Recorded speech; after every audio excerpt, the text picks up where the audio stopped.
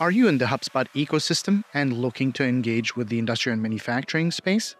Are you in the industrial and manufacturing space looking to learn more about how HubSpot can elevate your business? Join Chris and Salim, two HubSpot solution partners with 25 years in the industrial and manufacturing space, as they explore the intersection of these two worlds. Through interviews with experts from both ecosystems, they will attempt to bridge the gap in the largest market we know today. This podcast is an independent production by Conveying Your Message and is not affiliated with or endorsed by HubSpot. The views, opinions, and positions expressed by the hosts and guests are theirs alone and do not reflect the views, opinions, or positions of HubSpot Incorporated. Any HubSpot employees appearing as guests on this podcast are not representing HubSpot in any official capacity and are sharing their own personal opinions. Welcome to Sprockets and Gears, the unofficial HubSpot industrial podcast.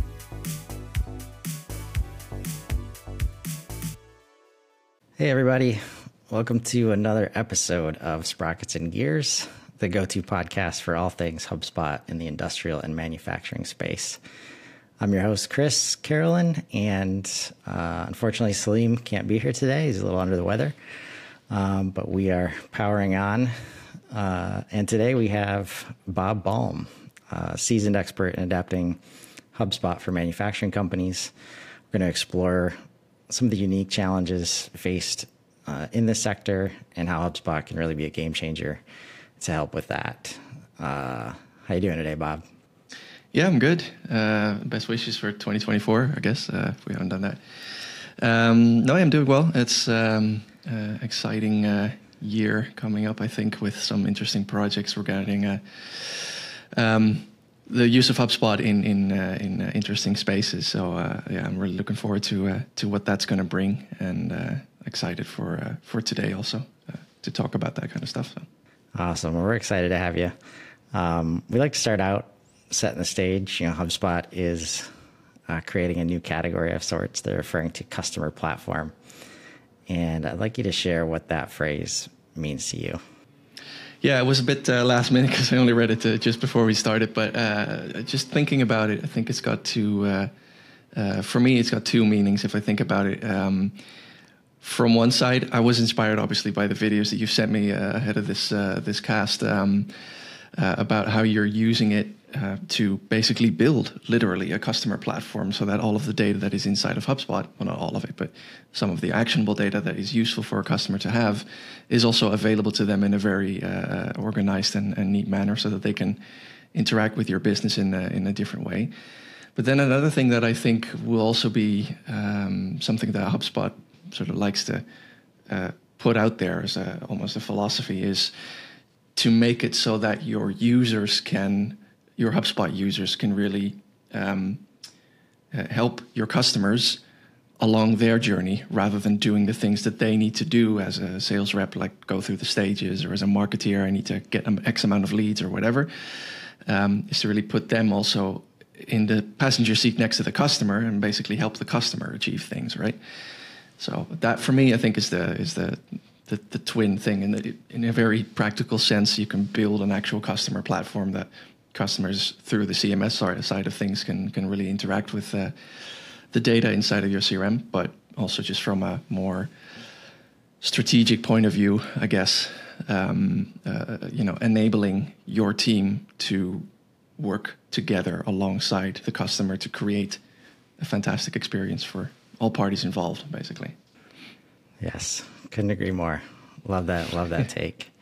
Now, taking a kind of a step back from that, you've been in this game for a while. You know, if you could share a little bit about your journey up to this point. There's been a lot of evolution of, marketing in general and HubSpot and its ecosystem. So if you could just share a little bit about, what you've been up to.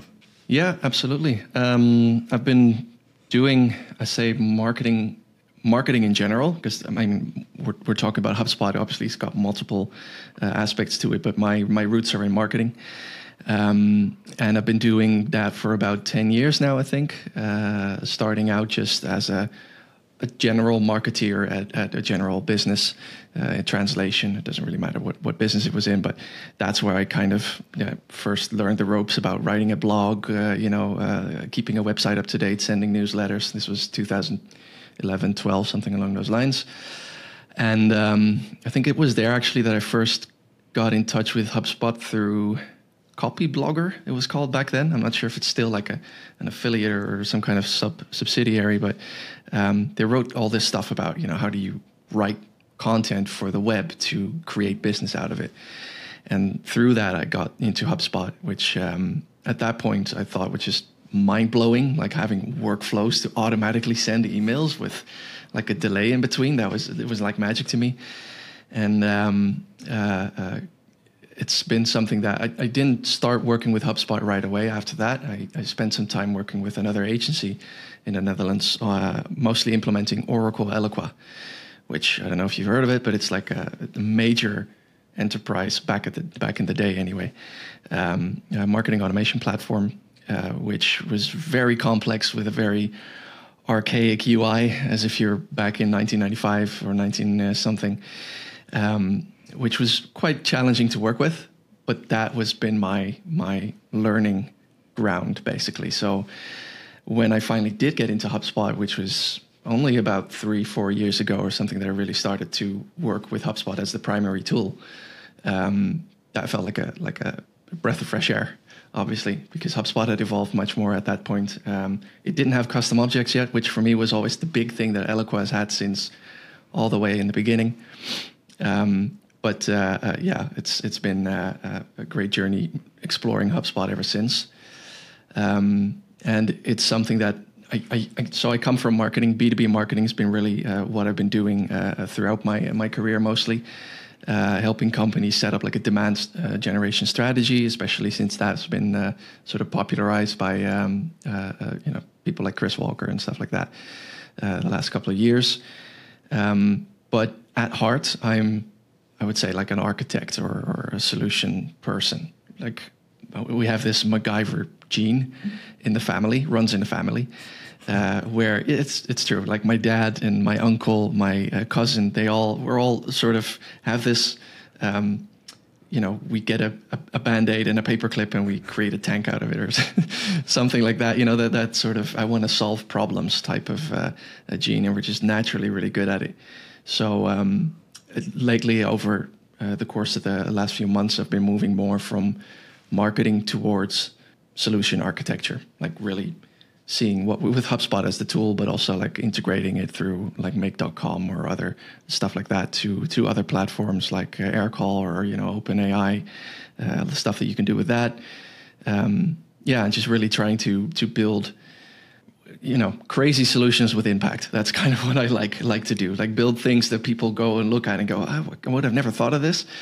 But that also solve like a business case or some kind of problem for a business, so that the end user does have the feeling of, hey, this is working for me, and it's not just using the feature because of the feature. I could go on forever, but I think that's in a nutshell kind of what's going on with me. Yeah. Awesome. Yeah. Thank you for that. And I think before we get into some of those business cases, so I love that angle. Like, there's always got to be a business case to solve for, or else what are we doing with the tool, really? So as you've seen, like especially with that MacGyver gene present, as you've seen kind of HubSpot explode in the last couple of years with CMS and Operations Hub and custom objects and Commerce Hub this past year, just the ability really quickly to change from marketing to sales to CRM to now full lead to cash platform, really. In some cases, like how has that? Like it sounds like if you've maybe been wanting to do it for a while with that gene, but only the last few months you've gotten to play with it. How have you viewed that evolution? Absolutely. It's been, you've noticed this as yourself as well, probably, is that somehow HubSpot has really stepped on the gas pedal the last couple of, let's say, 3/4 of a year or so. And it's been, it always feels like a kid in a candy store for me whenever new updates like that come out. Custom Object was already a big one. Operations Hub took me some time to sort of understand, how is this going to help me? Because I'm not a developer per se, so working with things like custom code actions took some learning. But once I did get that underway, That was just a fantastic eye opener. And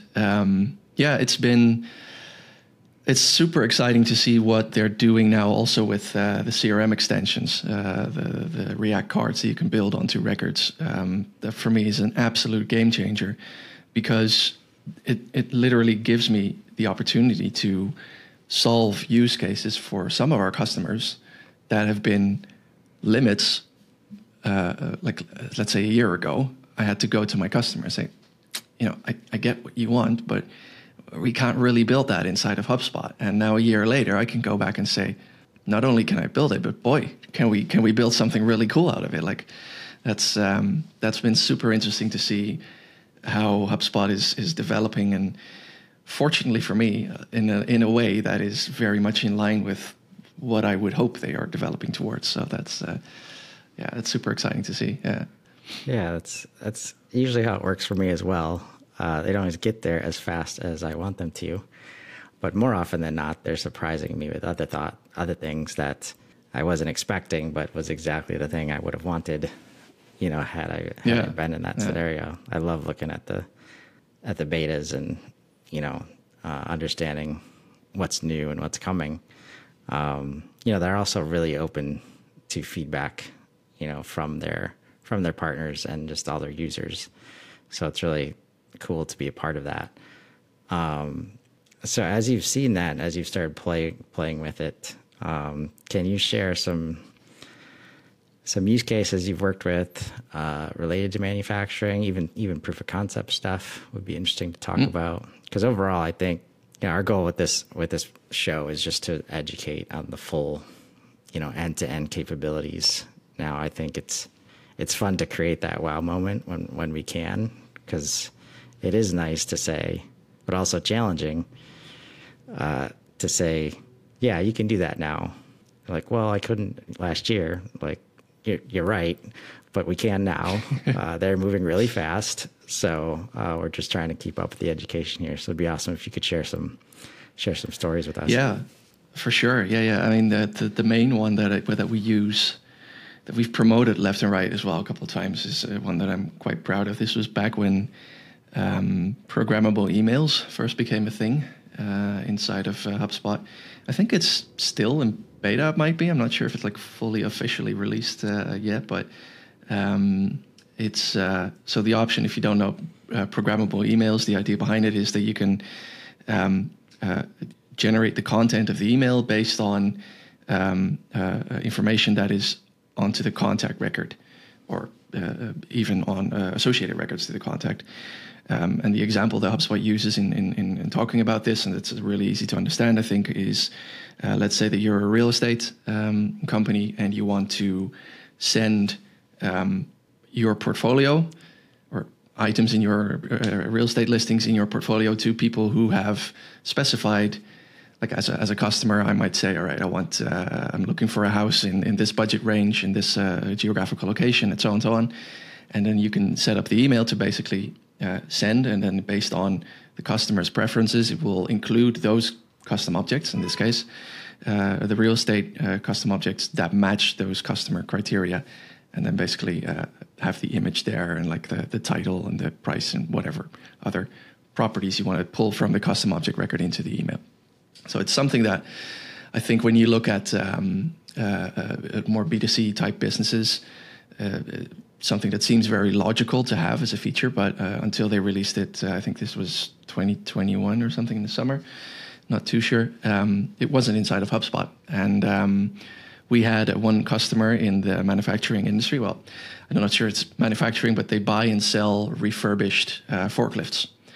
And they're a very large player in at least the Dutch market, but they operate globally. They've got locations in Asia and across Europe. And basically, this is they only sell to other vendors, retailers, right? They don't sell to end users, but they sell to people who sell to end users. And these are traders. Like, these are people who will go onto whatever sourcing site they can find in the morning and just refresh to get the new stock, and they want the stock as soon as it's available, and then they'll pick up the phone and they say, oh, I want that one, this one, and that one, and throw in something else for a good deal, and then bam, the deal is done. And it's a couple of tens of thousands of euros in machinery, and it just gets traded like that. So one very important aspect of their business was to be able to send that daily email saying, this is our new stock. They would get like 20 or 30 machines, or probably a bit less, like between 10 and 20 machines ready to go every day, because their team will be refurbishing them and then putting them up for sale, basically. And a significant part of their contact database would be literally at their computer in the morning waiting for that email. And they just migrated from a different system where they had that sort of customly set up, and we wanted to build the same thing inside of HubSpot. And today you've got the product roll-up inside of emails now, I think, which looks at your products. But these, because they're one-off machines, right? You get one machine with ID number 1, 2, 3, 4, 5, and when that one is sold, it's sold. You can't say, okay, get me another one of those, because it's all used. So we use custom objects for this. So we had to find a way to get custom objects into emails in such a way that the person creating the email didn't have to go in and say, all right, I'm going to type in the name, put in the picture, type in all of the specs of that particular machine. So we approached it in two ways. Basically, we built like a custom email module there where they can just put in the reference number of the machine, and it will load all of the specs into like a little card, I guess, inside of the email. And they can just do that by hand. Like if they want to highlight a couple of machines, then they can select the machine that way. And we also built like a custom version of that same module where they can basically say, all right, I want to get machines that are of a certain brand or of a certain type, and it will get the most recent ones, or the one that we send every day, the stock email, basically. It's fully automated. There's no human being touching that email at all, and it just sends whatever email or whatever machines were added in stock that day. It's multilingual as well. It shows the price or it doesn't, based on whether the person receiving it has access to that. It's got currency stuff in there as well, so it will show the price in a different currency if that's needed. And if for whatever reason the API doesn't provide new machines to the database, like it crashed or there simply are no machines, there's a mechanism that we built. It's quite, I don't want to say duct tapey, but it does work. It just doesn't look very elegant when you look at it. It blocks sending, basically. So it will not send like an empty email or something, which we'll have in that case. And yeah, that's a lot of talking about that particular solution, but that's one that we're always quite proud of, is because we've basically said, all right, back when this was still relatively new, custom objects weren't that big at that point either. Is to have found a way to send a dynamic email every day with records from the custom object table, which was it's still one that I'm pretty proud of because of how it works, basically. Yeah, man, I'm so happy to learn about that. We've got a client trying to do something similar, and we've been talking about different ways to do that. Not only through the communications, but I think via the website too. And that's what's so powerful for me about this system is like, I used to suggest that, if you're a multifaceted manufacturer, you have all these different business lines, trying to communicate and message properly to all the different audiences within each business line, trying to do that from a place of one or two marketers or one team, it just feels like, and it is an insurmountable task if you don't have a system in place. So I used to suggest, like, you really need these different teams. Like, if you want to grow with this specific product and you need to talk about these specific audiences, that's a whole team. And if you want to do it with another business line too, you can't just break up that team, like add that hat. It's a whole nother team.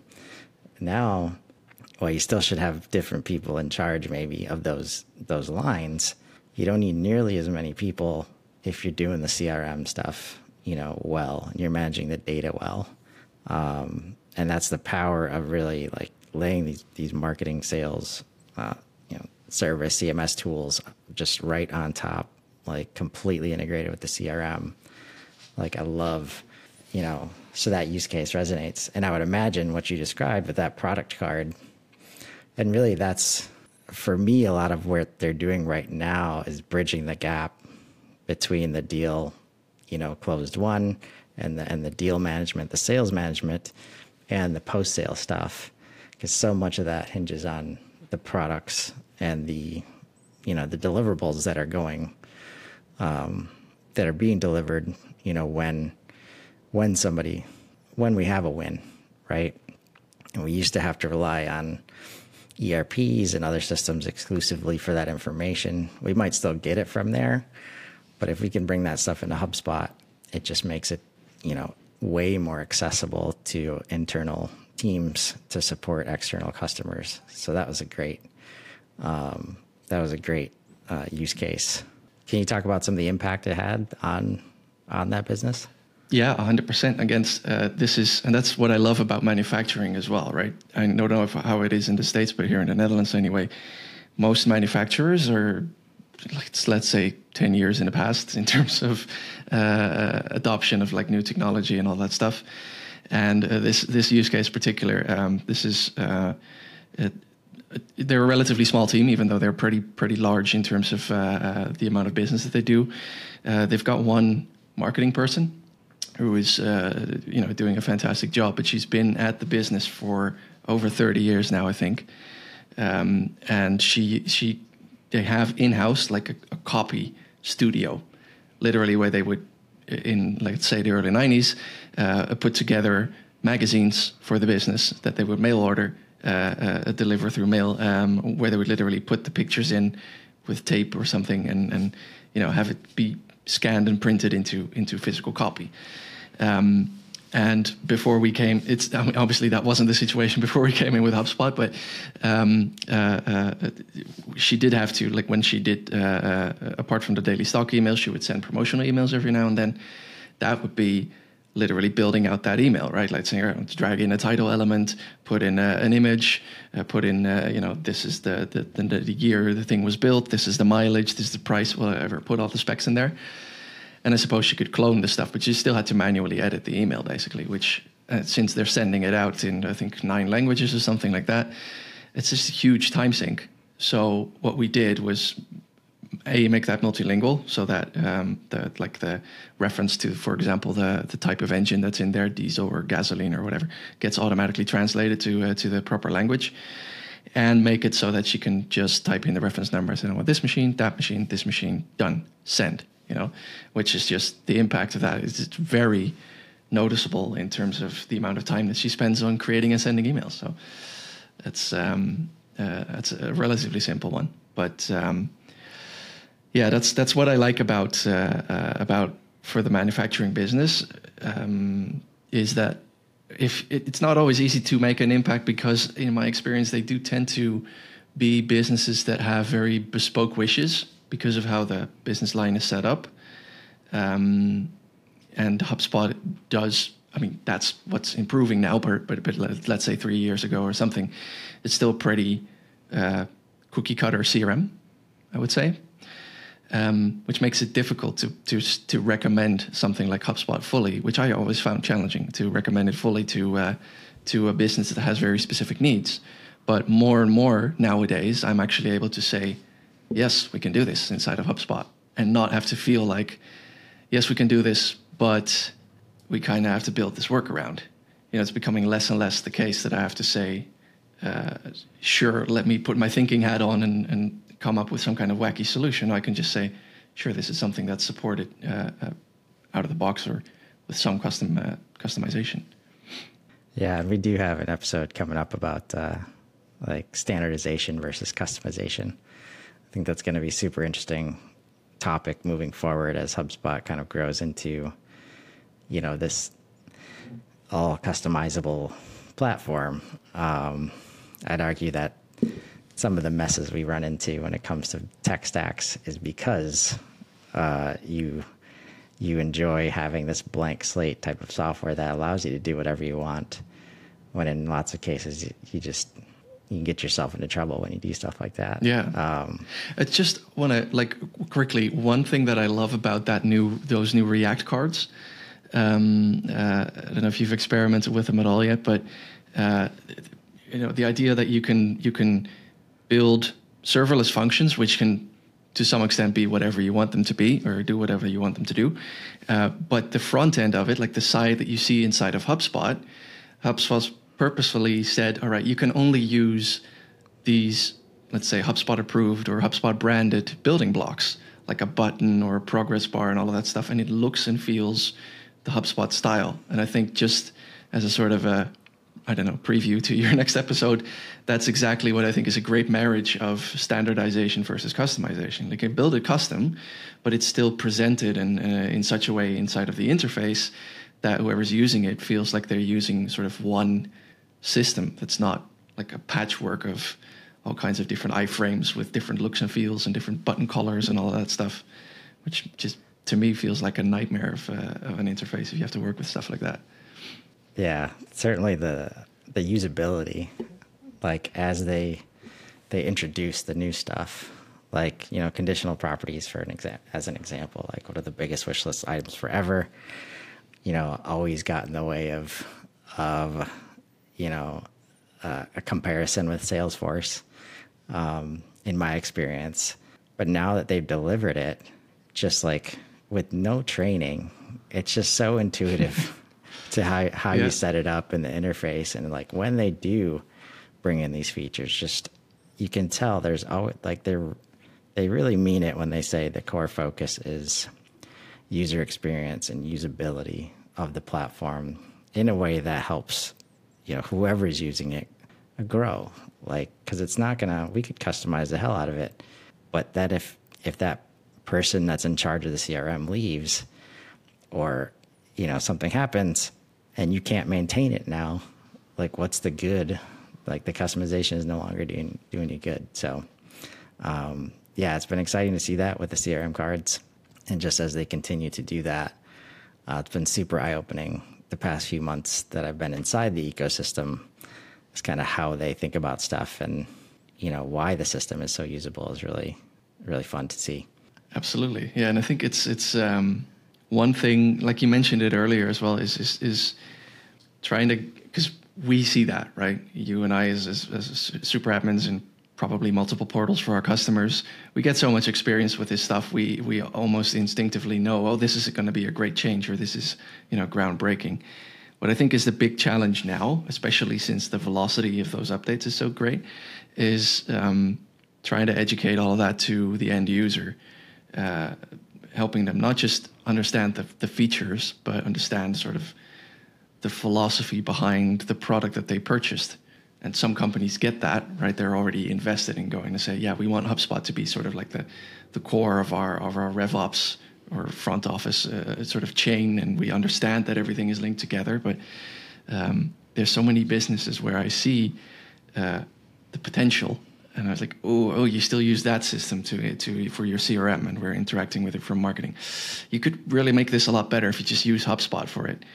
But, you know, that's a very difficult conversation to have unless they start to experience the pain themselves. And I think that's it's not. I don't want to say it's the most fun part of my job, but it's interesting to try and channel that enthusiasm that I have about the tool. You know, jumping around like some Duracell bunny about whatever new updates there are, into serious face. This could be a great business case for you if you moved part of your business to HubSpot, and explaining how that could work. And that's so what advice do you have for manufacturing companies that, you know, are thinking about a change, are just starting with HubSpot? You know, maybe they've only used, you know, like the marketing hub only, you know, and they still think that's all it can do. Like, what advice do you have for those folks? That's a tricky one. I would say, I think it's difficult because it depends a lot on exactly what processes you have. But maybe that's the thing is have some good documentation about what your processes look like. And it's going to be hard to say up front, like, and probably HubSpot can do it. But, you know, take good inventory of what your process looks like. Why do you do the things you do right now? Are they 100% necessary? Does everybody actually do it that way? It's not so much advice, I would say, about have a look at HubSpot, but more like an advice about have a look at your your operational chain, I would say. I sometimes feel like, and it's not to underestimate what it, like I don't want to underestimate the complexity of their business chains, but sometimes I feel like they overestimate it a little bit. Like some things could probably be simpler than they actually are right now, and then you could use HubSpot to achieve that. Whereas upfront, especially if they're not, if it's not the person that you're talking to who's thinking it in terms of processes, there might be like a sales director or a supply manager or whatever. They tend to have obviously put a lot of gravity into this is, it's a serious stuff. This is my process. It's very important that it happens well, and it's very complex. Maybe they don't even want to really change to HubSpot, but then you have to sort of advise them or convince them of it anyway. So yeah, I mean, if you break it down into parts, what your process looks like, why you do certain things in a certain way that you do them, I think they'll find that there's a lot of, well, maybe not a lot, but there might be stuff in there that they can scrap out or definitely improve on. But I don't have like a golden nugget of advice, I would say. I could probably think of one, just not on the spot right now. Well, I think that's it. I mean, like just understanding your current state, I think, is difficult for most companies. And it's understandable. I mean, they've been doing something a certain way for 50 years. It's been successful, sometimes massively successful, until the last few years when the supply chain just got destroyed and you had to rethink how you're serving customers, and you don't have people in offices, and, just everything changed. And for me, it always comes back to, digital transformation, even whether you like that word or not, right? That's what we're doing here. And, we keep seeing that, like, these are modern tools in a lot of cases. Like HubSpot is not the only one that can do some of this stuff for you. And a lot of them, when you have open APIs and customizability, and they can do whatever you want them to do with enough time and money. But asking questions like, what happens when it's in place? How easy is it to maintain? Am I attached to like a managed services contract? And is it going to take as long? Like, I think that's, some of the fun I'm going to have this year is like just showing what's possible and doing it in a way it's clear it's not going to take 12 months. It doesn't have to take hundreds of thousands of dollars. Like, these tools are now available to you, and they're available in a way that just doesn't have the same costs that things like this used to have, right? I've got one, actually. Now that you're talking about this, I think a big bit of the advice would be take a look at your business process from your customer's perspective, right? Just going back to the question that you posed me at the beginning, what does a customer platform look like? Have a good hard look at how your business process looks right now, and determine at each step, basically, what is the impact of doing it this way for the customer in terms of the amount of time that it takes them, the quality of the service that they're getting, or whatnot. And it might be that you find quite a lot of hoops that you feel that you have to jump through right now that they may be good for your business, but they're not that great for your customer, the end experience.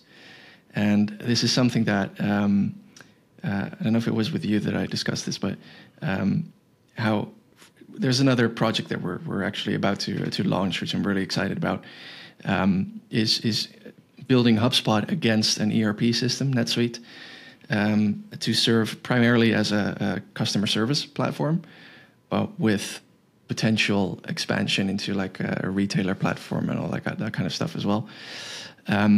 Where we had that discussion about the ERP system can do a lot of these things. That's something that the customer had as an internal discussion as well. Why don't we just build this inside of the ERP?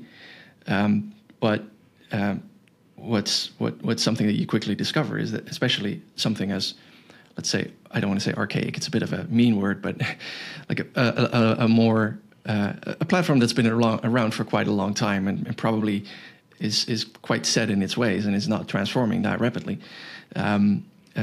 Might technically offer things that you could employ for customer service, but it's not built with the end customer in mind. It's built with the process in mind, and it's not necessarily a bad thing. But those two don't always align, and I think especially, that's what I love about the philosophy of HubSpot is that it seems much more to be built around how is the end customer going to experience working with your business, and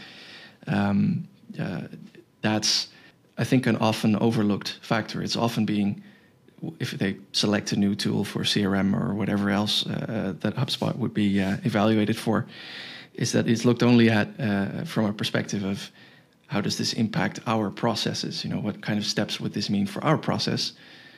And not enough thought is given to what would this mean for the customer experience in the end. And that's, I think that would be the nugget of wisdom.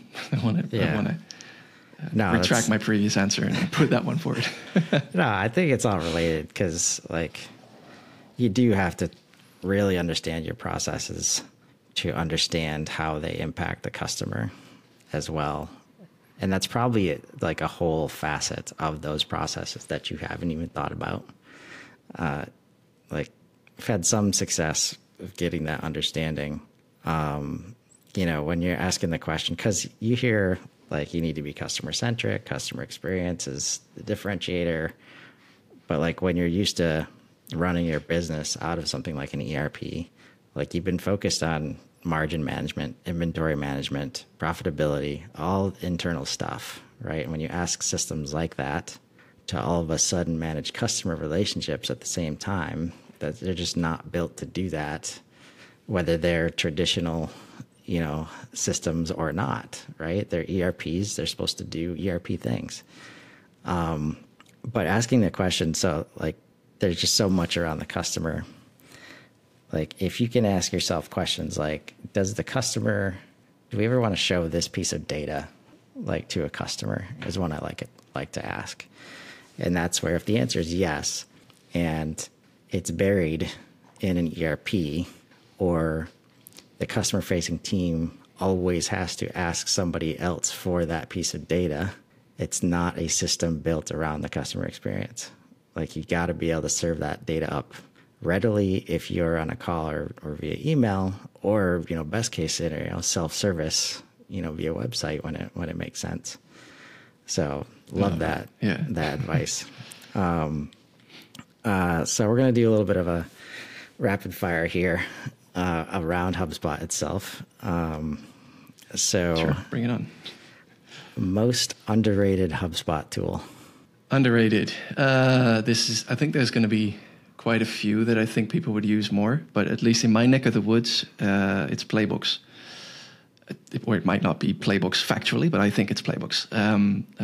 It's the stuff that you can do with that in terms of onboarding and adhering to specific processes, especially now that you can put videos and everything inside it and literally create records from within a playbook and store the data that you save in there into contact properties. It makes the whole interaction that your users have with the system that much more satisfactory, I think, while at the same time making the cleanliness of your data that much better.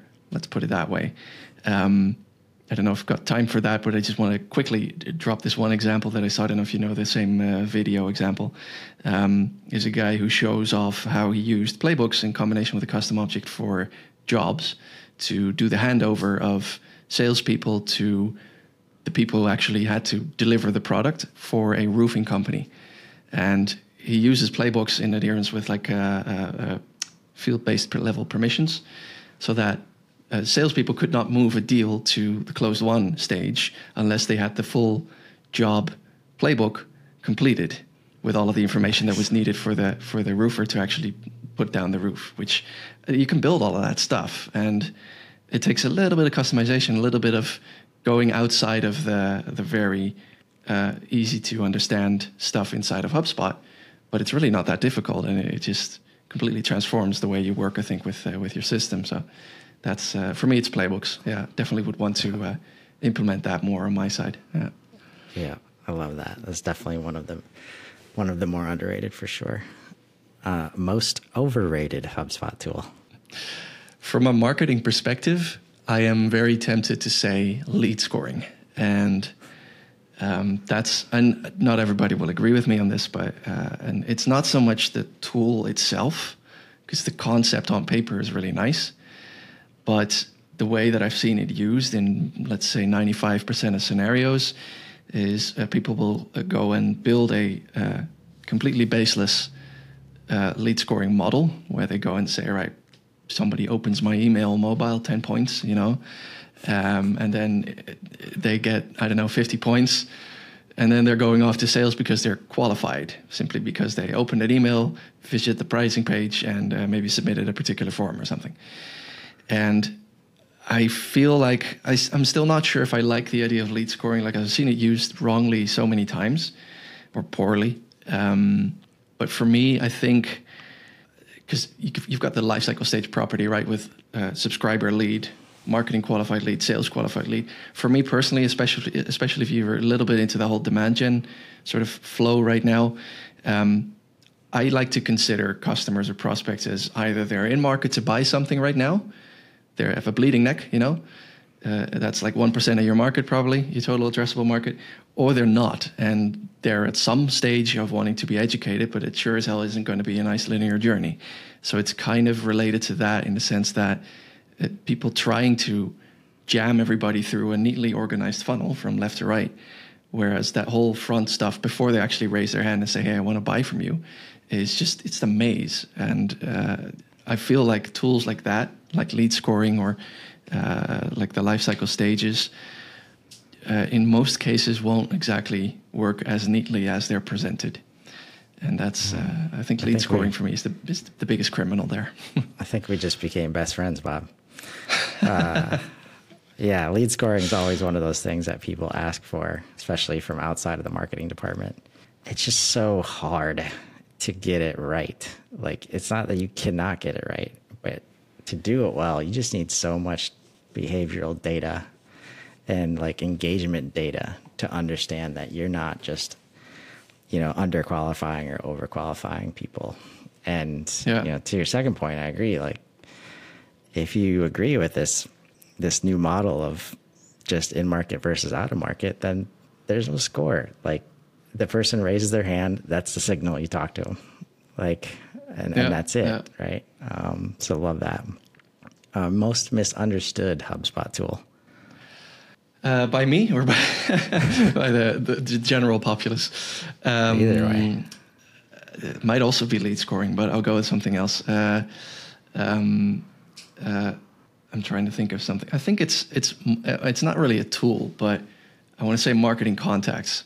It's more of a funny one, because I always get, as a response to, hey, we need to manage your amount of marketing contacts, I say, no, we've got permission to email all of these folks. As people don't seem to understand that marketing contacts is just the way that HubSpot determines whether you're paying for the contacts or not. Right? It's the because of the naming, right? Marketing contact. Are you able to send emails to them? And I go, yeah, we've got permission, or they tick the box, and then I always have to explain it. Ticking the box is one thing. That's your GDPR or whatever you want to call it, like your subscription part. But then there's another part that's purely financial.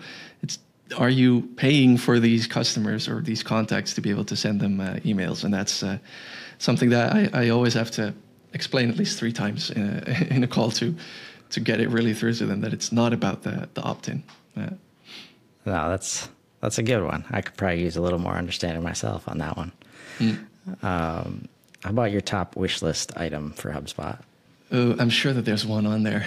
I can't think of one right now, but yeah, I've got one, but I'm sure there's better ones. I just can't think of them right now.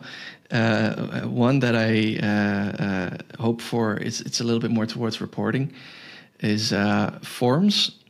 I need to be able to segment or filter better on interaction that contacts have had with forms. And I'll give you an example right now. If I want to create inside of a list or inside of a trigger for a workflow, let's say that I want to get all of the people who submitted one of 2 forms in a certain time period. I can do neither of those things easily. if I want to say they've submitted any of the following forms, let's say that I need 5 or 20 or something, right? 20 forms. It could be if you've got a multilingual setup and you've got like at least 20 different forms up in the air and in 10 languages, then you've got 200 forms. So let's say that I only want to select one form, but in 20 different languages. That's 20 forms in my portal. If I want to check if they've submitted any of those, I need to create one filter group that says they've submitted this form, because I can only select one or any form at all. So I cannot select this, and that form and no other forms. So what I need to do is create one filter group, clone it 20 times or however many times, and then change the form in each of those. And then I also cannot filter on have they submitted it in the last X days, or I can do this. Oh no, wait, this is with page visits, but it's a similar frustration. Let's say that for lead scoring, right? I want to set up something that says, have they visited our website at least 5 times in the past month? I can do at least 5 times or in the past month, but I can't do both. So it's little things like that. And this, I mean, if you're listening, you're not going, oh my God, HubSpot can't do anything. No, these are little frustrations, in the large scale of things, but it always gets me riled up when, especially in those bigger portals, they go, can you quickly make me a list of all the people who submitted this form? And I'm sat there clicking like a chump.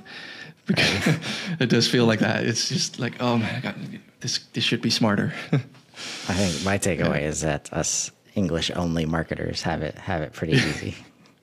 Awesome. Yeah, here in Europe, that's a nightmare. So if you got an international company, that's at least like 10 different languages you're dealing with already. So, yeah.